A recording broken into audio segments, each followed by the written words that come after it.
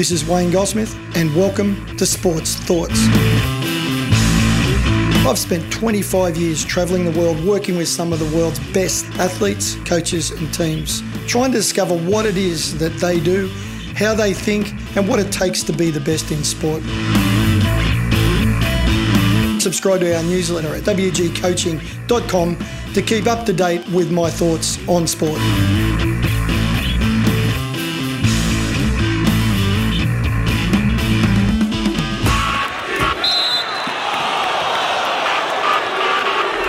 Okay, welcome to Wayne's World. It's Wayne's World with Wayne Goldsmith. WGCoaching.com is the website. Wayne Goldsmith is the man. Morning, Wayne. How are you? Well, we're just preparing for an absolute hot day here today. Could be up around 40 degrees. And I was just talking to Sam about how we've got a big black Labrador who loves dunking in the pool on these hot days and then, of course, gets out and shakes himself off and tries to wet everybody and everything he possibly can. So, you know, life on the Gold Coast is always tough. Dealing with the heat, dealing with the sunshine, dealing with the surf and the waves, it's always tough. Look, My thoughts and prayers are with you, Wayne, as you try and negotiate your way through yet another brilliant day there. Before you can get on and enjoy it, though, let's have a chat about an issue which has been quite prevalent recently. The NRL's been in the spotlight for some of the wrong reasons in the last month or so. Some off-field scandals engulfing rugby league. Ben Barber sacked following the altercation with his longtime partner at a Townsville casino. Explicit videos have been released which place some high-profile players in the gun.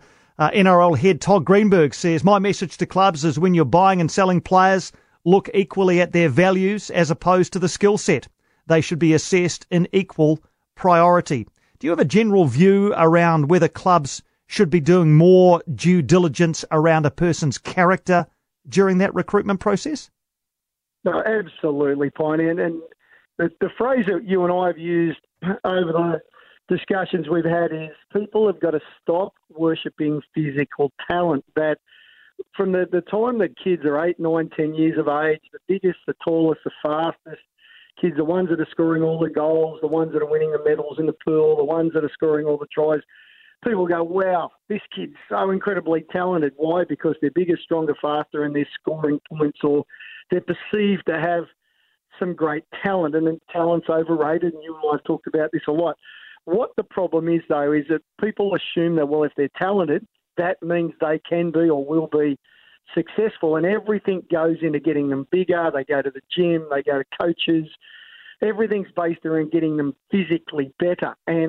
But I can't tell you the number of times in the last 20 years where I get a phone call from an NRL club or an AFL club, or a client rings up and says, Wayne, can you come in? We've got some problems. You never get invited in, Piney, to say, can you help our players get bigger? Can you help them get stronger? Can you help us get faster? And my original training was in sports science. They ring up and say, look, we've got a real crisis and alcohol problem. We've got a real problem with drugs. We've got a problem with sexism. We've got a real problem with it's always that stuff. And for him to come out and say that, he has to be applauded. I'd have to say it's about 10 years too late. They should have been onto this for a long time ago. It must be a challenge, though, right, Wayne, because you can tell a lot about a person by doing physical testing, how fast they can run, how high they can jump, their athletic ability. When you're recruiting, it's often a lot more difficult, isn't it, to find out about what's between their ears? Yeah, this is true. And this first came to light, Piney, when I've been to the States a lot, as you know, and done a lot of work with swimming in college there. And what I found out from them is that if they're looking at, and one of my good friends, I think, an exceptional coach at University of Texas in Austin, he's a guy in his 70s called Eddie Roos, and I've spoken about him previously, that the obvious things is who's winning the medals, who's got the fastest times, who's winning high school championships. That's the easy stuff. And I said to him, how do you recruit a team? He said, well, first of all, I go and meet with the parents. And I sit down and talk to the parents, and I get an idea about the family. Then I talk to their junior coach. Then I go and meet, if I can, either with their minister, if they've got a strong sense of faith, or I might go and meet with some of their high school teachers. And I start to build an idea of who's the athlete that I'm really dealing with. I don't have to worry. I can pick up a newspaper. I can Google their times. That's not the challenge. I need to know I've got someone who's going to come in and is going to be part of our team, who's going to work hard, who's got our sense of values, who I can rely on, who's a potential leader. And he actually goes out and spends a couple of months on the road meeting with potential recruits. And I know a lot of that sounds vague, but for a lot of coaches, it's that sense of connection and understanding character and understanding the people and understanding their family. I love Piney, which says, as the twig is bent, so shall it grow. And Eddie is smart enough, and I know a lot of coaches have got faith in that same system, is sit down with mum and dad, sit down and talk with the people who've shaped their career and shaped their character and say, hang on, who am I actually dealing with here? And that combined with the physical stuff and the testing and all those things that we can do gives you a complete picture of who you're dealing with in the team. Does it have to sometimes, though, Wayne, be a bit wider than that? Because it's like when you apply for a job and you're asked for references. You're only going to give people who are going to say good things about you. And mum and dad want success for their child, so therefore they are going to perhaps say the things that the recruiter wants to hear. Do you actually have to talk to people who don't have so much of a vested interest to find out about people sometimes? Oh, absolutely. And that's why we go to the junior coaches quite often, because I think there's a bit of a brotherhood, sisterhood of the coaching fraternity. And I have no doubt that if you sit down with someone who's coached a young player 4 or 5 years through high school, they're going to talk to you about, you say, well, what sort of player are they? When do they get to the training? How hard do they train? Do they inspire their teammates? How would you describe their greatest qualities as a young player? Are they hardworking, dedicated, committed? Are they talented, extraordinarily gifted? How would you describe them? You can ask the right questions, be a little bit forensic, and build a profile. And there's a lot of different ways that you can do that. I'm a big fan. I'm a really strong advocate, particularly recently, of having either a psychologist involved or a psychiatrist or someone involved who can go through some mental screening.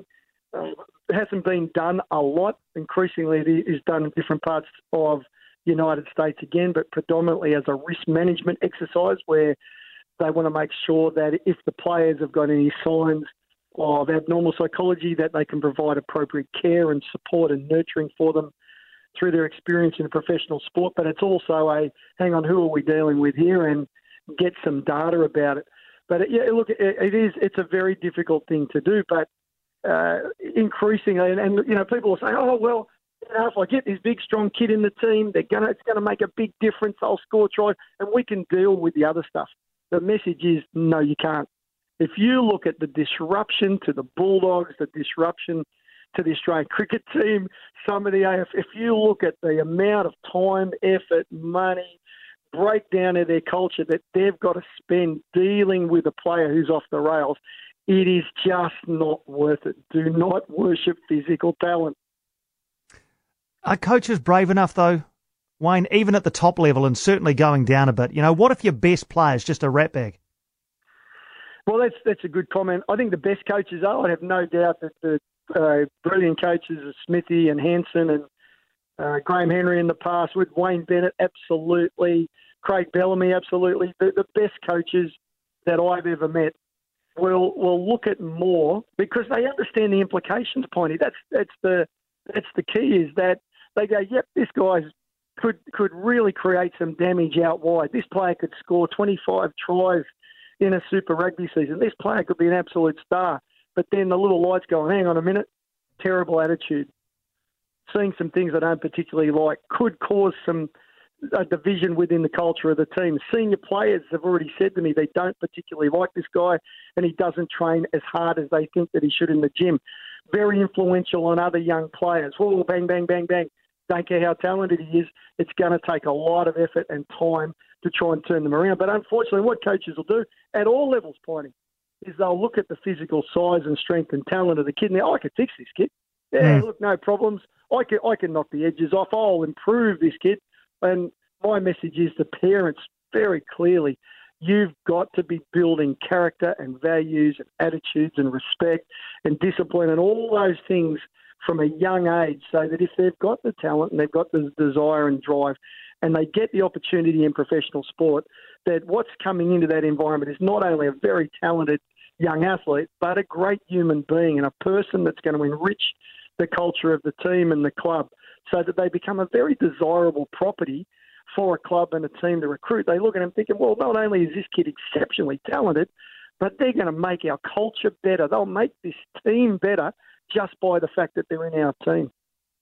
Yeah, parents have the chance every day, most of them anyway, to model the way for their kids and to teach them, good values and turn them into good characters. Coaches, I guess, less so. They have less contact with the kids, and they're only ever through the filter of a competitive environment. So, what are a couple of tips for coaches in terms of making sure that they're developing the players within their teams, to be good characters as well as good players? Yeah, great question, mate. Encourage selflessness. Encourage selflessness, no matter how talented they are. One of the things that I see a lot, for example, is that we're tied up here in junior soccer at the moment. Kids who turn up late for training, who are the super talented kids, or they don't come to all the training sessions, or they don't give everything in training, but the coaches continue to pick them because they're the best kid in the team. They're the kid that scores the goals. You've got to stop doing that. You've got to clearly say to that player, look, I love the way you score goals. When you're here, you make a big difference to a team, but you miss training, you'll be starting on the bench this week. And the parents will yell and scream, my kid's so good, and that's tough luck. If they don't learn the lesson at 10, 11, 12, 13, and this is one of the big myths in sport pioneers, they look at the Hurricanes or they look at the Canterbury Bulldogs or look at any of the professional teams, they say, why are these players going off the rails at 25? Those teams should do something about it because they're professionals. It's too late. They try and they put a lot of time and effort in and they work with them and mentor them and they've got psych support. That stuff should have been sorted out when they were playing in the under-10s.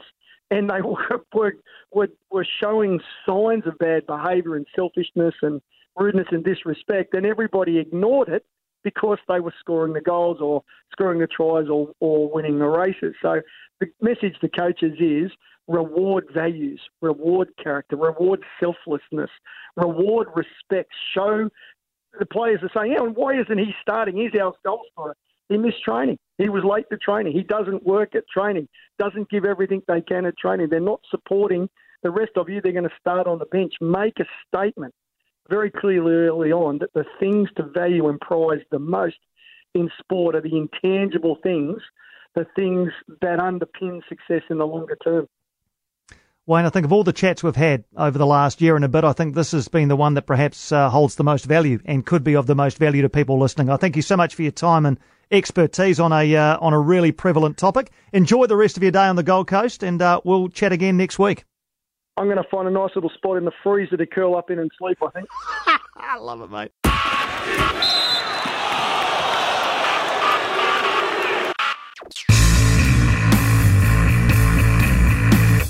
Thanks for listening. If you'd like to hear more sports thoughts, subscribe to our newsletter at wgcoaching.com.